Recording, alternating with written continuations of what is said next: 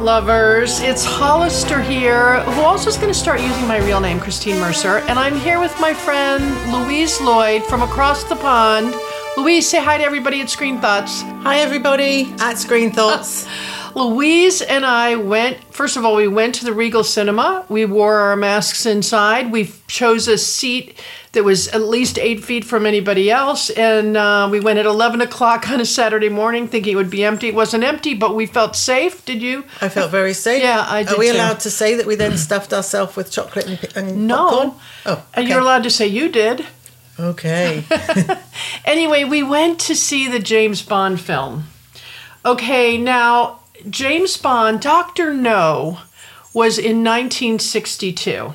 And I saw it. At the time, I was 9 years old. And Louise is close to the same age. Did you see it when it first came out, do you think? I don't think we went to the cinema when I was that age. I saw it later on the television. Right. But we've got to keep in mind that since Dr. No came out in 1962, there have been 26 James Bond films. Can you imagine? Wow. I would never have imagined there was that many. I know. Well, now keep in mind, it was based on the Ian Fleming series of books, but the last couple, and certainly this one, has nothing to do with Ian Fleming's vision of who James Bond was. No. And we're going to talk about the film in a minute, but I wanted to go over just a little bit of the history because it's possible this will be the last James Bond film, but it's certainly the last James Bond as we knew him. And we're not going to do any spoiler alerts, at least at this time.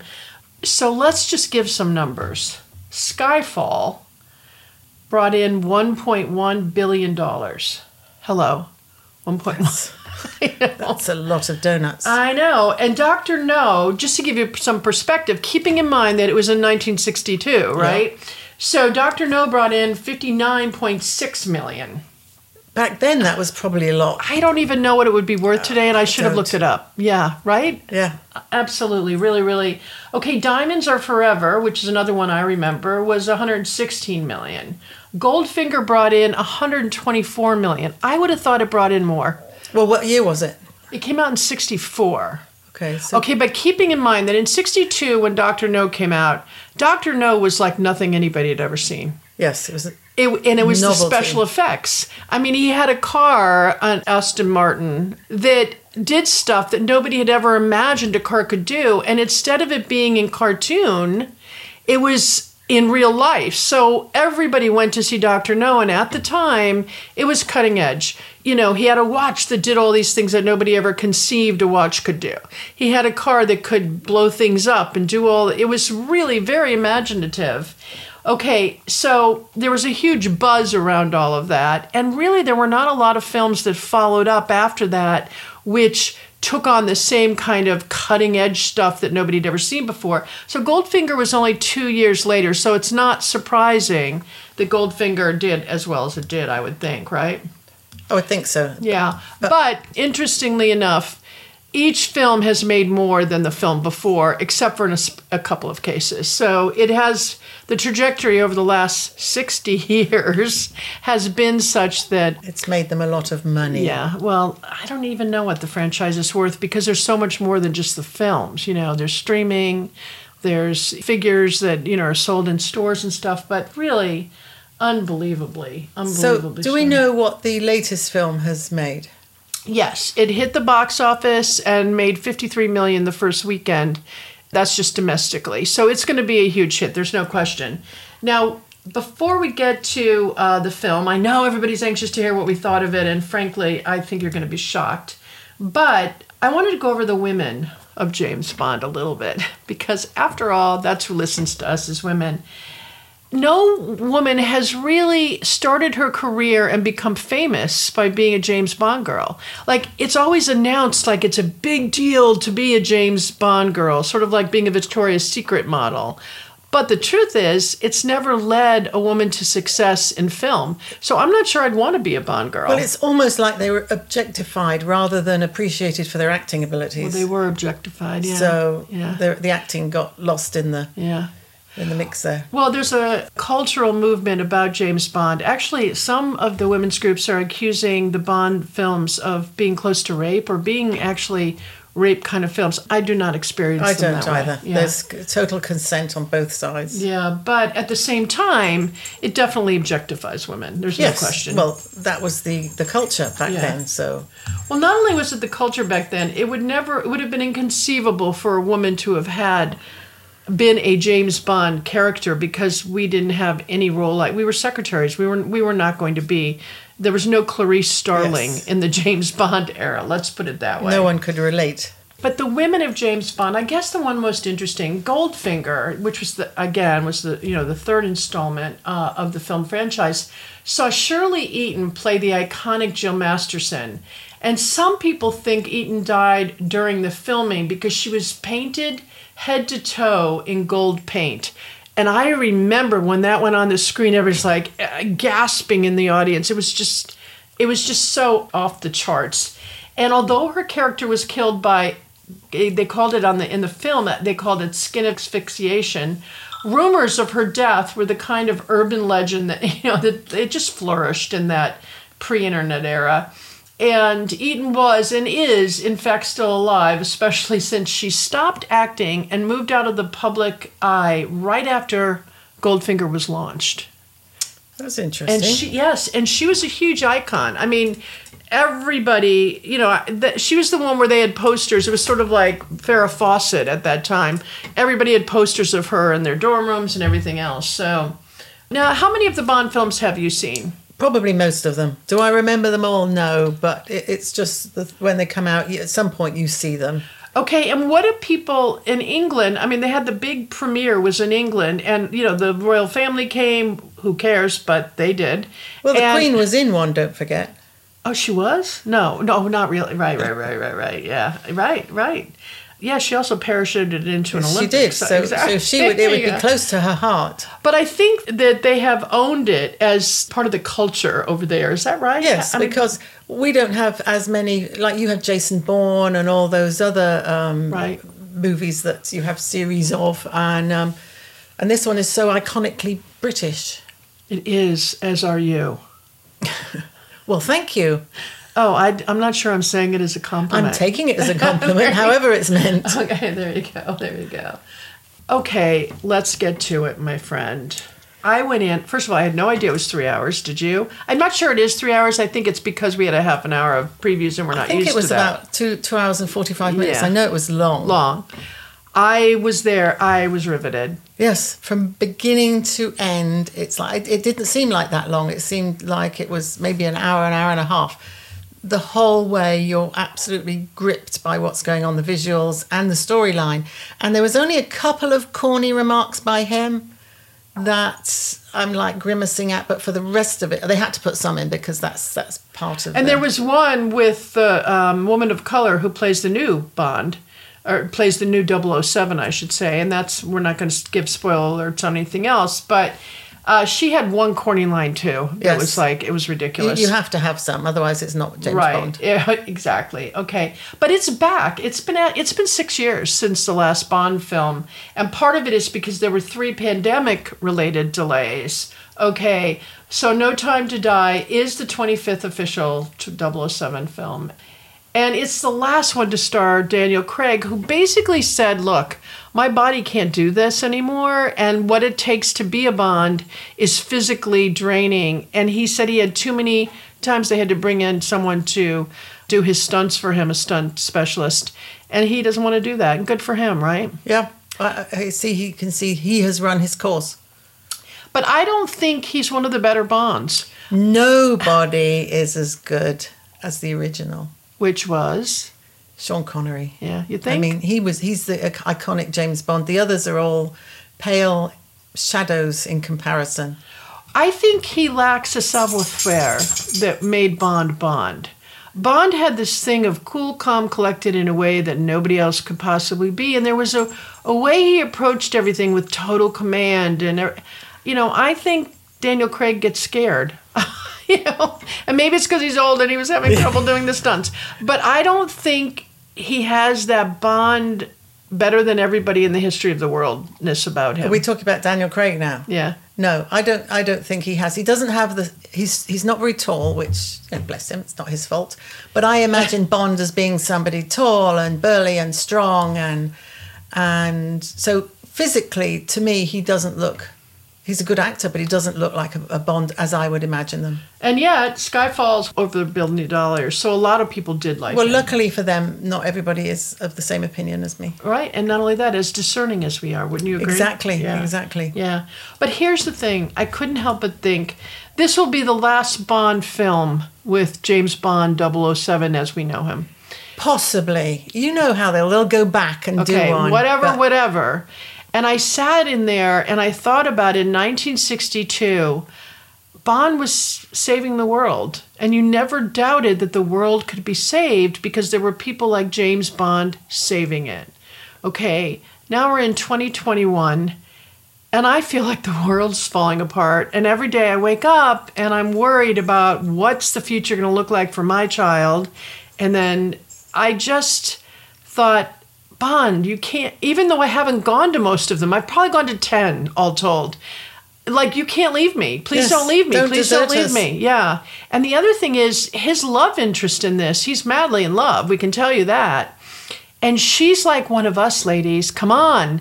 She's beautiful, but not in that exotic way that you only see on a runway, which has been all the other women in his life. And also, he was never really attached to anyone before.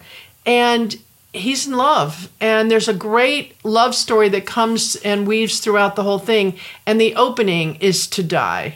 Yes, the opening is spectacular. Excuse the pun. Yes. A time to die.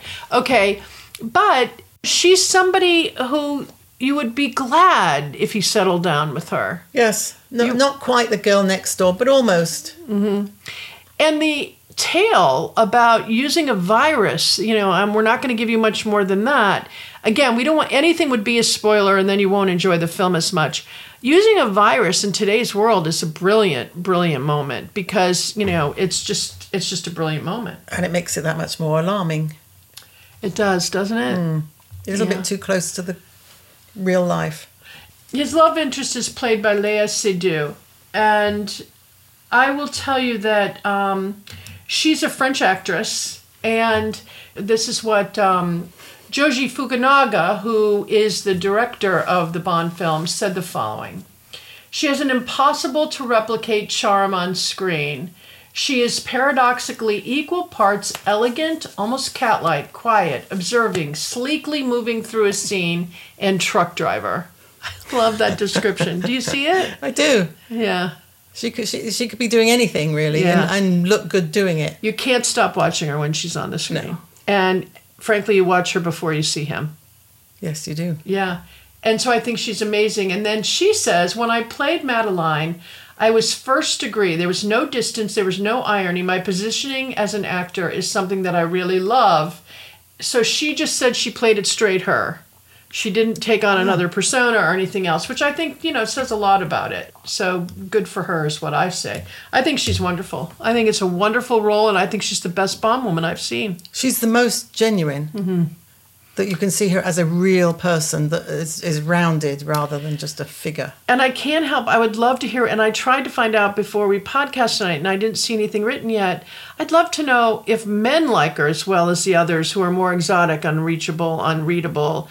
She's in it. I'm guessing they do, because she's more attainable. You think? I don't know. Interestingly enough, I thought this film, I've always felt in the last 10 or 15 or 20 years maybe, that the Bond films are just so many action sequences of blowing everything up. And to me, it wasn't entertaining or interesting or engaging. They didn't seem connected. I agree. I just felt like, okay, how big can I blow this up? How scary can I make the drive or whatever? Okay, but get this. So Phoebe Waller-Bridge, she's the second female screenwriter credited for writing on a James Bond film after the Irish screenwriter Johanna Harwood for both Dr. No in 1962 and From Russia in Love in 63. Okay, so they've had only 2 women screenwriters, 62, 63, and now. And all 3 of those films, in my opinion, are the best plot films written by a woman. It's interesting that they're written by women, don't you think? I think women can make things a lot more complicated and thus make them more interesting. To say nothing of we can make it more than just blowing up things. Yes, you have to have a storyline behind the visuals. Well, and the more intimate the storyline, if you combine an intimate storyline, in my opinion, with this kind of explosive special effects and driven, these men are driven, all of them. If you sort of mix those together, I think it's a winning ticket. Possibly the old James Bond films were more for men because it was blowing up and beautiful women, whereas this one is for both genders. I think it is. Which may be why it will be most popular. Right. I'm going down to Florida soon to be with my significant other, and I might even see it again with him. And I would never have done that with any of the others, Yeah. Yes, it's worth seeing because there was so much going on. Okay, I couldn't help in the middle of it. I just keep thinking of all these white men over the age of 50 in Washington messing up my country and the world. And if there was ever a case for white men over 50 are not allowed to have power over anything other than changing the oil in the home car, this makes the case for it. Every single person in there that's messing everything up is white, male, over 50. I'm just saying, there's a reason that, that we're in this mess. And I couldn't help, I probably shouldn't say it. I know some of you will write in and even pull away from us. I get it, but there is this piece of me that says, why don't we just turn over the power in the world to women and see if we can't do a little bit of a better job? Although Daniel Craig was the first white man over 50 that was actually saving us. What do you mean? They all were? In the movie. Oh, yeah. Well, yeah. But he also messed up. Yeah. I mean, he's a man. What do you expect? Yeah. Okay, now a couple fun things. The type of mask, first of all, we got to talk about Rami Malek. He was brilliant. Oh, my God. Now, as always. Always brilliant. And I saw him being interviewed, and he talked about, he was in Bohemian Rhapsody, right? And he said that everybody would come up to him and say, oh, my God, I love doing that role, etc. And he said he was sort of tired of being in that position. And now, he said the funny thing is, everyone looks at him and crosses the street now. The makeup and his delivery, his timing, his silence, his eyes. God, he's good. He's very good. You want a villain, he's it. Yes. But I don't think he's a villain in real life. He seems very sweet. Yeah. He tells that wonderful story on Graham Norton. Did you see it? About his twin brother? Yes. I did see it. You want to tell it or you want me to? You tell it. No, you go. No, because I can't remember it. He tells this wonderful story on Graham Norton. Look it up if you haven't seen it, where he has a twin brother, identical twin. His identical twin brother was flunking his Latin class or Greek class. Greek. Was it Greek? Yeah. And it turned out that Malek had just finished some sort of something where he had memorized one of the great God speeches of all time or whatever. So his brother's like, look, they said I could improve my grade if I came in and I did something special. Exactly. So he tells him, okay, here's the map how you get in. Here's what the professor looks like. This is what you do. You sit down. He'll call you up. So he goes in, he sits down. The professor calls him up. He gets up there and he delivers, he said, an Academy Award performance of this, whatever it was he was delivering.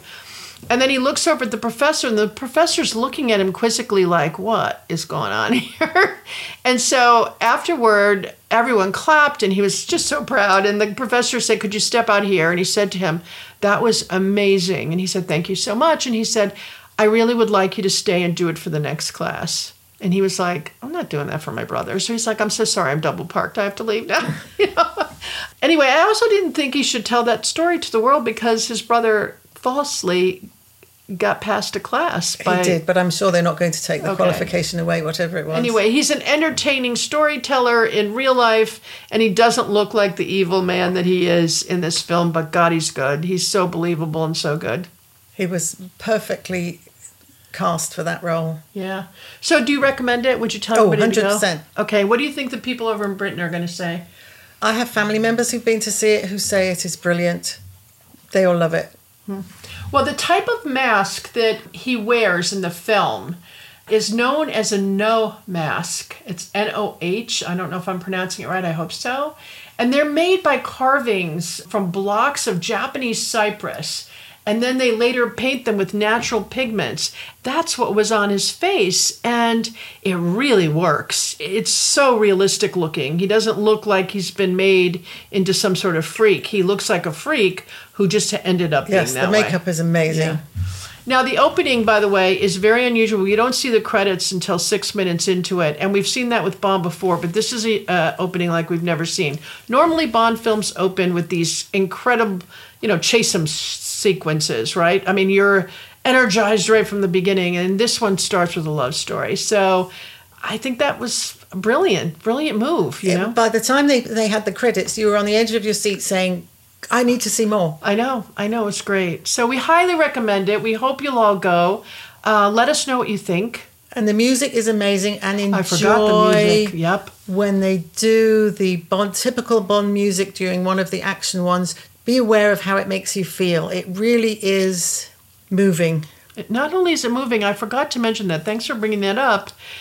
Bond music has transcended the test of time. It doesn't feel like something from the 60s. No, it wasn't. It was exciting. You're absolutely right. That is exciting music, but it also, definitely transcends time. The other opening music is from The West Wing. The West Wing's opening, you don't mind listening to it. I don't know how many times I've listened to it, but you don't mind. Tell me, do you like The West Wing? None of your listeners would know that, would they? No, they don't know. No. Aaron Sorkin. Remember Aaron Sorkin? Anybody dead or alive that I could meet with, I want to have lunch with Aaron Sorkin, which I acknowledge means I am shallow with no depth, because give me Abraham Lincoln or Aaron Sorkin, I'm going to Aaron Sorkin. But anyway, the music is phenomenal, and it has definitely withstood the test of time. The other thing is Billie Eilish, who, by the way, writes music for people much younger than the norm who go there. She did the song No Time to Die, and it's phenomenal. Go look it up on Spotify, everybody. There's just no time to die. I can't think of any criticism for this film whatsoever. I can't either. Isn't that weird? Other than not having a short break in the middle so that you can use the bathroom. Yeah, it's a long film. Yeah, to drink your soda slowly is all we have to recommend. Thanks for being here, my friend Louise. Thank you for having me. Yeah, we had a great time, and Wilder will be back next week. She's not going to theaters yet, but she will be soon, and God, what a great time it was. Thanks for listening, everybody.